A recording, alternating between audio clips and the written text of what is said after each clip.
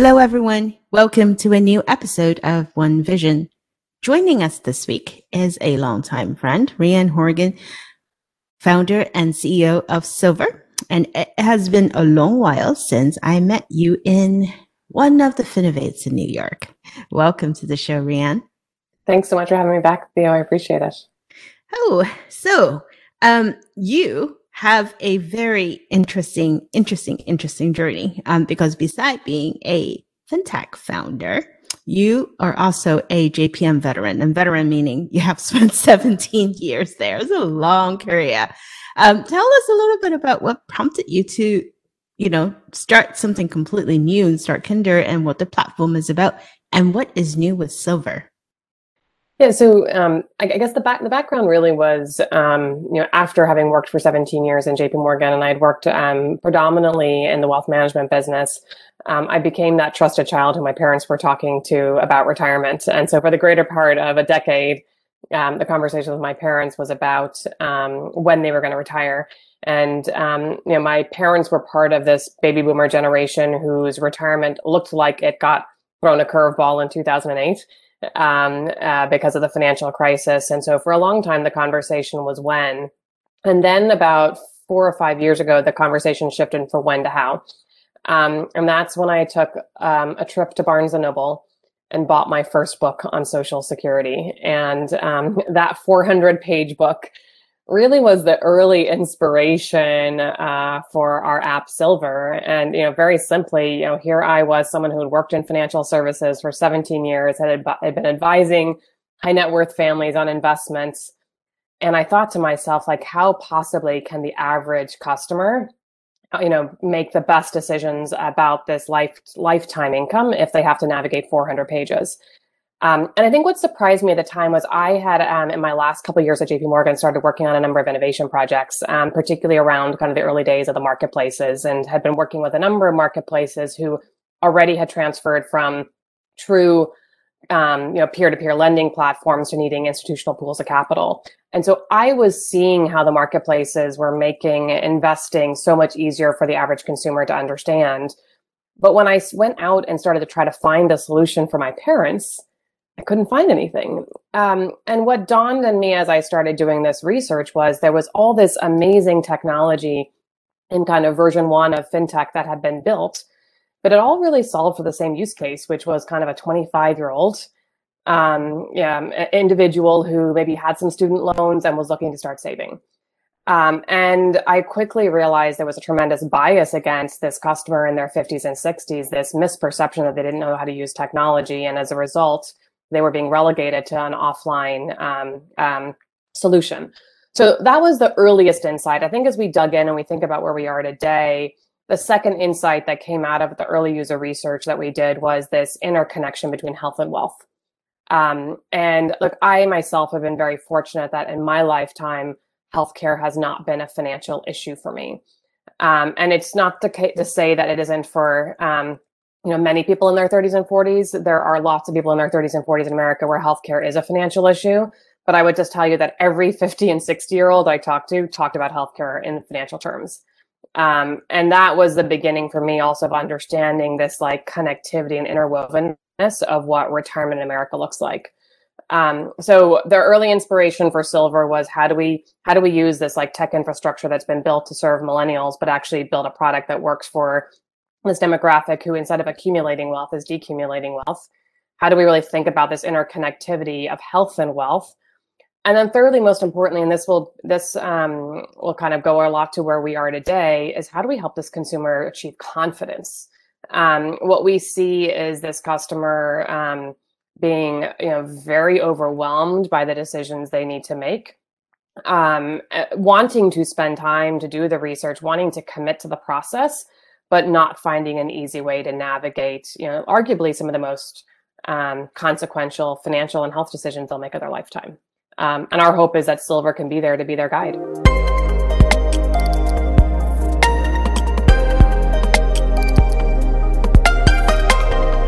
Well, it's interesting to talk about healthcare and people in their 50s and 60s, and think about what that is long term, especially coming out of a pandemic, as the last 15, 18 months have been anything but normal, especially when it comes to health. So between COVID-19 and the need to change how we work and how we live, and for those of us with kids, how the kids learn, how has the last year and a half impacted the way that you think about the product and the way that your clients are talking to you about how they use the app? Yeah, well, I think the first thing is that it's clear that that kind of financial plan that sits in a binder that you do once every 5 years is a relic of the past. If we think about what happened last year, what we saw is that the vast majority of our consumers' plans changed. It might have been they were retired out and they needed to find part-time jobs. It might have been that they had a parent that got sick and they needed to take time out of the workforce. It could also be that they had children they needed to take care of. And so what we saw was this intense need to recalibrate plans and to be able to really kind of think about all these different moving pieces. The second thing we saw, and I think is just interesting when we think about healthcare, I think one of the wild things that I've learned in my journey is a little bit about the ACA market. And there's a conversation in Washington today about potentially changing the enrollment age of Medicare from 65 to 60. But today, a lot of consumers think about retiring before the age of 65. And the big challenge that they have with that is figuring out how to navigate healthcare pre-65. What's fascinating is that the ACA market is probably, I think it's the only place in the healthcare market where healthcare plans are priced on age. So an ACA plan for a 60-year-old is 4 times as expensive as an ACA plan for a 25-year-old. And so that is pretty wild. So you think about being in the midst of COVID, losing your job, needing to navigate the ACA market for the first time, and all of a sudden realizing that the plan costs, $800 to $1,000 a month for an individual. That I think has been really shocking. So to me, what we've seen is heightened engagement. We've seen, even more increased adoption by this demographic of technology. So it's true that this demographic, isn't going to be the first adopter on TikTok, but they're actively using Zoom. They're on Facebook. They're using Instacart, and the places where they kind of the apps that they may not have been using pre-COVID, they certainly are using post-COVID. So what we see is a kind of a rapid acceleration in their usage of technology, but also a greater need because this has been this moment where a lot of the plans have changed. Now, not all of it has been negative. You think about, I think about my customers that live in the Northeast and the exodus from large cities. So in my in-laws' hometown, like the retirees are doing great because they've all been selling their homes to the younger folks that are moving from cities. But that decision to move, I actually would say, is arguably the most important financial decision you'll make in retirement, because the difference in healthcare costs, the difference in cost of living, the difference in taxes can literally add 6, 7, 8 years onto the life of your retirement savings. And so what we see is this consumer really trying to think about, this window in time, how do they make adjustments? But I also think that there's a realization that there's no sense of permanency. This is like your retirement plan isn't static. It's like an evolving, breathing. I want to say document, but it's not a document anymore, right? It's an app, and it's constantly moving.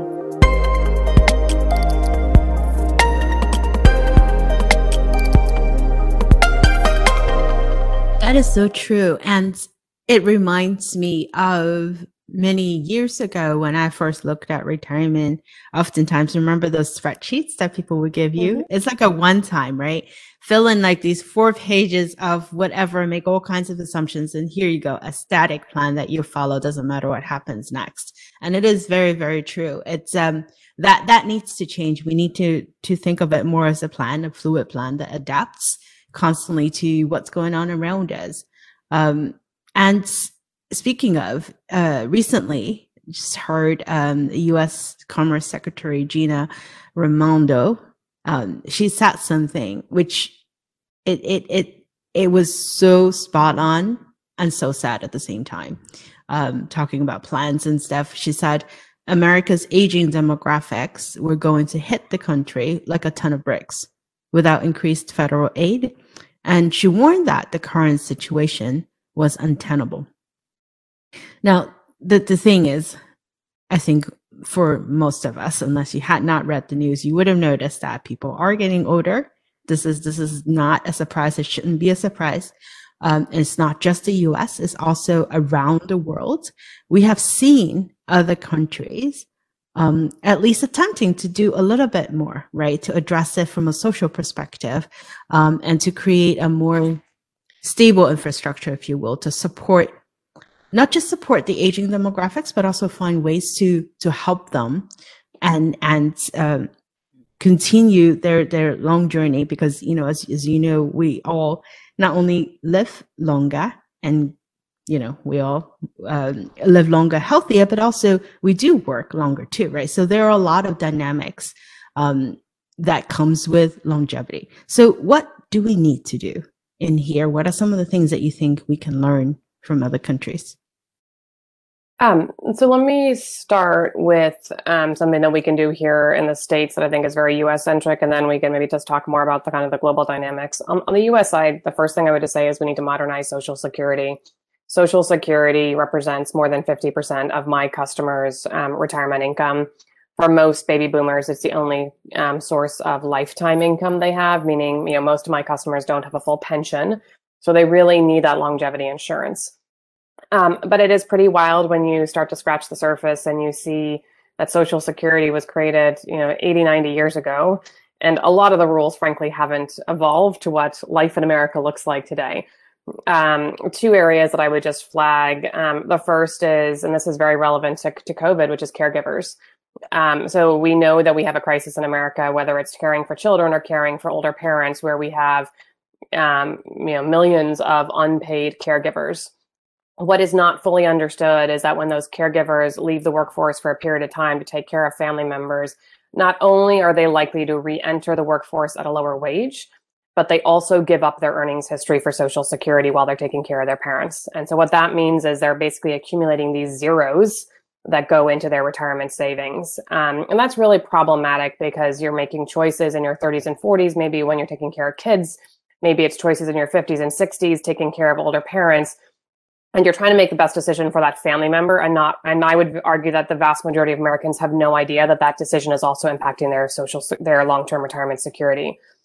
So we've been really excited to partner with Senator Murphy on the Social Security Caregiving Credit Act, and that act is really focused on providing at least a minimum floor of Social Security credits for caregivers. I think there's more to go there, but that's the first thing I would say is like reform of Social Security when it comes to caregivers. Second, I would just say spousal benefits. The vast majority of Americans don't understand how spousal benefits work. And in particular, for individuals that get divorced, there is a lack of understanding that one party will get 100% benefit and the other party, most likely the female, will get a 50% benefit. So basically, you have this kind of unbalanced outcome at the end when you have a divorce. And then finally, and this is very of the moment right now, is the cost of living adjustment. So we think about lifetime income and inflation protection. You know, just earlier this week, the June inflation numbers came out, and year over year we saw inflation at 5.4%, its highest in well over a decade. It's understood that while there is a cost of living adjustment with Social Security, it actually, the basket that cost of living adjustment is tied to doesn't actually represent how retirees spend their money. So just this week, Congressman Garamendi introduced the Fair COLA for Seniors Act, and that's an act we're really excited to see, which is just, again, making sure that we're helping this community keep up with the inflation that certainly is more present today than it was a few years ago. So reform of Social Security would be one thing, and that's very U.S. centric, because I guess the good thing I would say is that the United States does have this large program. It's, I think even calling it a benefit is a misnomer, because it's actually a forced savings program. We all pay into it as part of our taxes. But it is, unlike countries like the UK, it is like the predominant driver of retirement income in America. The second thing, and this is more of a global perspective, and maybe the UK is a good example here, which is just healthcare. And again, it goes back to where we started this conversation, which is, for this demographic, you can't have a conversation about finances without having a conversation about healthcare. And so one of the things that we've done in the app is we've gotten really focused on helping the consumers understand the cost of healthcare. And we make it really personalized. So you may know that part of Medicare is priced at the federal level. So that's Part A and Part B of Medicare. But supplemental plans and drug plans are actually priced based on your location. So they're zip code based. And so within our app, we use a lot of data to really help this customer personalize their healthcare plan, to understand if they're living in New York right now, but moving to Florida, what is the difference in a supplemental drug plan or supplemental plan, or like how much does a drug plan cost in Florida versus costing in New York, and really helping the consumer understand that Medicare is not free. Part A may be quote unquote free, but in totality, Medicare is not free. And we spend a lot of time in the planning side, really helping the consumer understand not only the premiums, but the total costs. One of the things I worry a lot about right now is how Medicare Advantage plans are promoted, and they're predominantly promoted as free, and they are not free. It may be that they're a zero premium plan, but that does not mean that your total costs for the year are free. So I bring all that up, and I reference the UK because obviously there's a very different healthcare system there, and one might argue. And full disclosure, I grew up in the UK. I was born in Wales. And actually had my first child in the NHS, the National Healthcare System in the UK. And look, people who are part of the NHS and they look at the American healthcare system will often say, well, look, you get so much more choice, you can get care faster. But the downside to all of that in the States is the cost. And so when I think about what the support is that the average American needs going into retirement, it's really thinking more holistically about the cost of healthcare and how do we think about the total cost rather than just premiums? Because I think it is very easy for a congressman or a president or a former president to talk about how they're reducing the premiums. But really, that is just like the tip of the iceberg. We have to really look at the total cost of what these plans are for the American consumer.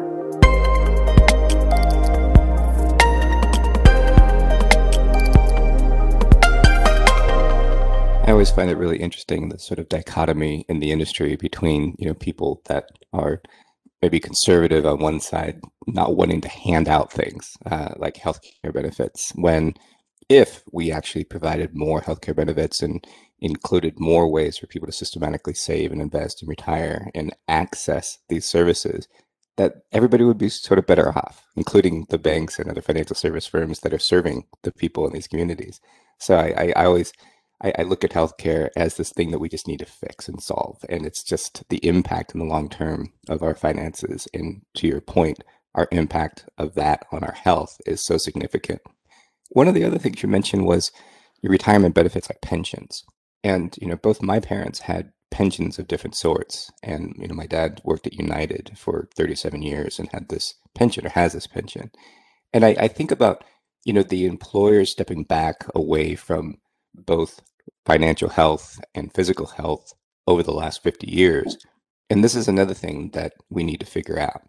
But now we're seeing more employers sort of going back into maybe a little bit more employer physical wellness and a little bit more financial health, because they realize how important it is, not only to their workers, but to their companies as well. And even though they don't offer retirement benefits, and a lot of jobs are more sort of moving more transient, becoming more gig work, people do need help. And so is there a way that you can see employers doing a bit more to sort of shore up some of the safety net and some of the things that we pay into that aren't necessarily distributed very evenly? Yeah, so I think on the positive side, we've certainly seen this resurgence and focus by employers on wellness, and let's even say financial wellness. The skeptic in me would, however, say that it's been all about millennials. It's all about how do I attract a millennial as a worker. And so, lots of companies now have student loan repayment programs, or they have, the ClassPass membership for the gym. I would posit that the generation of consumers that I serve, boomers, are being left behind. They're being ignored in that conversation, because for most boomers, it isn't about paying down the student loans. It's thinking about, do I do a catch-up contribution? How do I think about this pre-retirement healthcare? How do I pull the picture together? So I would really encourage corporate America to be thinking about financial wellness across their demographic, rather than just being how do I get young talent into my company? Because what we see is that older employees are very, very loyal, frankly, probably more loyal than millennials. And they think a lot more holistically about what the company is bringing to the table. They don't necessarily want volatility. They really want healthcare benefits, particularly given the conversation we've just had. I think one of the interesting things that we see in our customer base today is this desire, either forced desire or a kind of real, true emotional desire to work part-time in retirement. So 70% of our customers plan to work part-time in retirement, 80% of women and 60% of men. like that number is pretty wild when you think about it. And I think what it says to you is that the old days of like working to 62 or 65 and then quitting cold turkey are gone. There's this new like phased retirement that people are moving from full-time to part-time and then into retirement. And what I hear from consumers who are going through that journey is that when they think about that part-time work, they're looking for the benefit they're looking for is healthcare. They need a bridge to Medicare, and they want to make sure they're getting solid healthcare at that period in time. They want more flexibility, so they're often willing to work 20 hours a week, 30 hours a week, but they don't want to be, in the office 40 hours a week. And they many times are trying to think about like what else new could they learn. I think what's been fascinating about that, what they can learn, is that there's major biases in the system against this consumer about educating them. I guess the perception is that, look, this employee is only going to be around for 5 years, so why would I waste the energy to kind of retool this employee? And I think the reality is there's a lot of other skills that employees bring to the table that can really help other generations. So I think what I see is this dramatic desire for part-time income. But interestingly, and I was talking with someone the other day about this, they were asking me whether, I knew customers who were participating in like a sponsored phase retirement plan in their company. So the company was allowing this kind of move from full-time to part-time. And the interesting thing was, I said, actually, almost everyone that I've talked to is having to leave their company and do this. They're not actually able to stay at their company. And I think that's like, potentially a really interesting opportunity to think about, like, how do you create a benefits package that is really suited towards this employee that has 5 to 7 years left, is willing to contribute in different ways to the company. But again, from the benefits package perspective, like they'll take a little bit less cash if they can get a really good healthcare plan.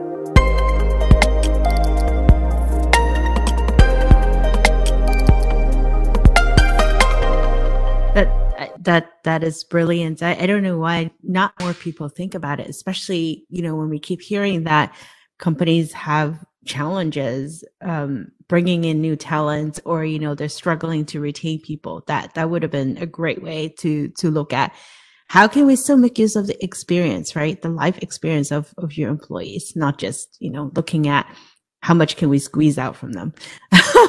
So we are past the halfway mark for 2021. Well, it's been fireworks. I think that would be the one word I would use to describe fintech. Do you have any specific predictions on what's to come for the remainder of the year for all of us, and what's next for Silvur? Maybe I'll start with what's next, and then I think that maybe goes to what's to come. So we've been very focused over last year on helping this consumer navigate this kind of wild new world that they're in. We launched the app Silvur in the spring of 2020. We've had over 120,000 baby boomers download the app during this time period. We started by providing them some real clarity on where they stood, and that was through our retirement score that told them how long their savings was going to last. It's powered by a lot of data, so over 5,000 data points that go into helping a customer understand, will their savings last until they're 85 or 90 or 95? And we saw tremendous engagement with that. And I think the insight we gained from that is that, this consumer is more afraid of running out of money in retirement than dying. And so this fear of running out of money is really palpable. And our retirement score, I think, hit the nail on the head in helping the customer understand, are they okay? About 6 weeks ago, we launched our retirement school, and really excited about this. The premise here is that, this customer has a lot of high consequence, brand new decisions that they're making in their 50s and 60s. They're trying to figure out Social Security. They're trying to figure out Medicare. They're trying to look at the ACA market perhaps for the first time. And they're really willing to do a lot of research. So they are out there trying to get answers. Whether or not they have a financial advisor, they go to Dr. Google to start their research. And the challenge is that Dr. Google is not giving them any confidence. They end up in this never-ending Google search where they read their first article about Social Security, they click on 3 links, they read 3 more articles, they click on 3 more links, and they end up in this like abyss. And what's so fascinating is, on one hand, we think about there being so much financial literature out there for this consumer to educate them, but none of it is really put together in a way that evokes confidence for the consumer and helps them understand, do they know what they need to know? So when we launched the retirement school 6 weeks ago, we had 3 kind of value props to the consumer. The first was this was going to be easy to read. So we have over 200 lessons in school. Every lesson is 1 to 5 minutes long. So this is not about needing to put aside an hour on the weekend. This is like, you're in between conference calls and you got 10 minutes, or you're, waiting to pick up your child from the soccer and you've got a few minutes. You can just quickly get in there, read a lesson, and come back at a later time to continue. The second thing is that it's jargon free. I remember when I bought that first Social Security book, with my highlighter, just needing to go to the back to the appendix to like understand all these defined terms. It was just mind-boggling. PIA, full retirement age, like all these words that I'd never heard of before. And so we've got a commitment that like we're going to explain those words, but we're not going to like lean into the jargon. Like we really want to make this accessible. And the last piece is that it's up to date. And the good and the bad news is that like retirement policy is always shifting. And so one of the things that we hear from our customers is they finally feel like they figured it out. And then all of a sudden the RMD age is changing. And so it's like they get to a point where they're like, okay, I got it. And then they're like, oh, I got to figure this out all over again. What's been wild with retirement school is that it's really shifted our app usage from monthly to weekly. And so our customers are now coming in every single week. They're reading these lessons. It is giving them the confidence to really help them navigate these decisions they need to make. And so where we're going, Theo, when you ask like what's next, is it's all about like how do we become the masterclass or the Skillshare or the Udemy for retirement. And so what I mean by that is how do we pair the best of modern e-learning platforms with this subject matter this customer needs to understand, and then ultimately how do we pair that with their retirement plan. So for example, imagine a world where you have told us in your onboarding profile with Silvur that you're a divorced female in your 50s, and you're thinking about retiring in 2 years.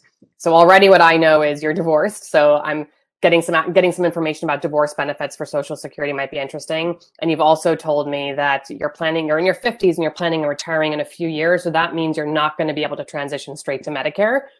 So perhaps you'd be interested in learning about pre-retirement healthcare. So what's coming at Silvur is the ability to actually deliver that personalization. So we know enough about you to be able to say, here are the first 2 classes, read about divorce benefits, read about the ACA marketplace. Oh, and by the way, when you're in those lessons, let's connect the dots between how much your ACA plan looks like it's going to cost versus the average ACA plan, and what does that mean for your retirement plan. So think about pulling your data into that experience, and so that you really understand, not only am I learning about this topic, but I understand how it impacts my financial plan. I get really excited about that because, again, I think there are these modern mechanisms that are well trodden around e-learning and tech. And so thinking about applying that to this subject matter for a consumer who has shown they are willing to spend time doing their research. This is a very different consumer from a millennial. This is not a consumer, or maybe it's Gen Z now, or this is not a consumer that has like 30 seconds to spend with you. Like they are willing to dedicate time. They know these are important decisions. And so it's all about how do you create experience that really helps them. So that's like where we're going. And I think the undertone there is a topic that we've discussed a number of times already in this conversation, which is this intersection of health and wealth. And so what we're doing at Silvur, and what I hope to see more of, particularly on the corporate side, is this recognition that health and wealth are not separate. They are intermingled. If we think about fintech and health tech 1.0, it was all about a very narrow focus on 401ks or something very, very specific. We need to, in this next generation of what we're doing in fintech and health tech, is really think about this intersection between the two. And I think that's where the power of data becomes really important. Like we have tremendous amounts of data that allow us to start to personalize these plans based on your healthcare costs, based on where you live. All of that starts to allow us to really give that customer a more precise recommendation, and also help them understand where they sit. So what I hope to see in the future, and I think you're starting to see this on the corporate side, is this intersection of health and wealth. You see a lot of corporates going into the health side. Walmart's a good example. Amazon's a good example. And when you think about those organizations already have been in the fintech space too. And so I think there's a great opportunity for the big guys, as well as kind of us small startups, to really think more holistically about how we help this consumer. Love that. But before we close, one last thing. How do we find out more about Silvur and Kinder? Yeah, so all you need to do is you either go to the App Store and you type in Silvur, which is Silvur, and you can download the app. We have a 30-day free trial, so you can get in, read some retirement school classes. If you have a mom or dad or loved one that's in the age of 50 to 70, send them over there. Or you can go directly to our website, which is www.silvur.com. And on the site, we'll show you how you can download the app. Wonderful. Thank you so much, Rhian, for spending time with us today. And I hope all of you do go do that because there's a tremendous amount of information useful. I think it's not just for your loved ones, but also for us personally too. I feel like I have a lot I need to brush up on because it's a maze. But thank you so much for spending time with us today, Rhian. And thank you all for listening in for another episode of One Vision. We will talk to you all next week.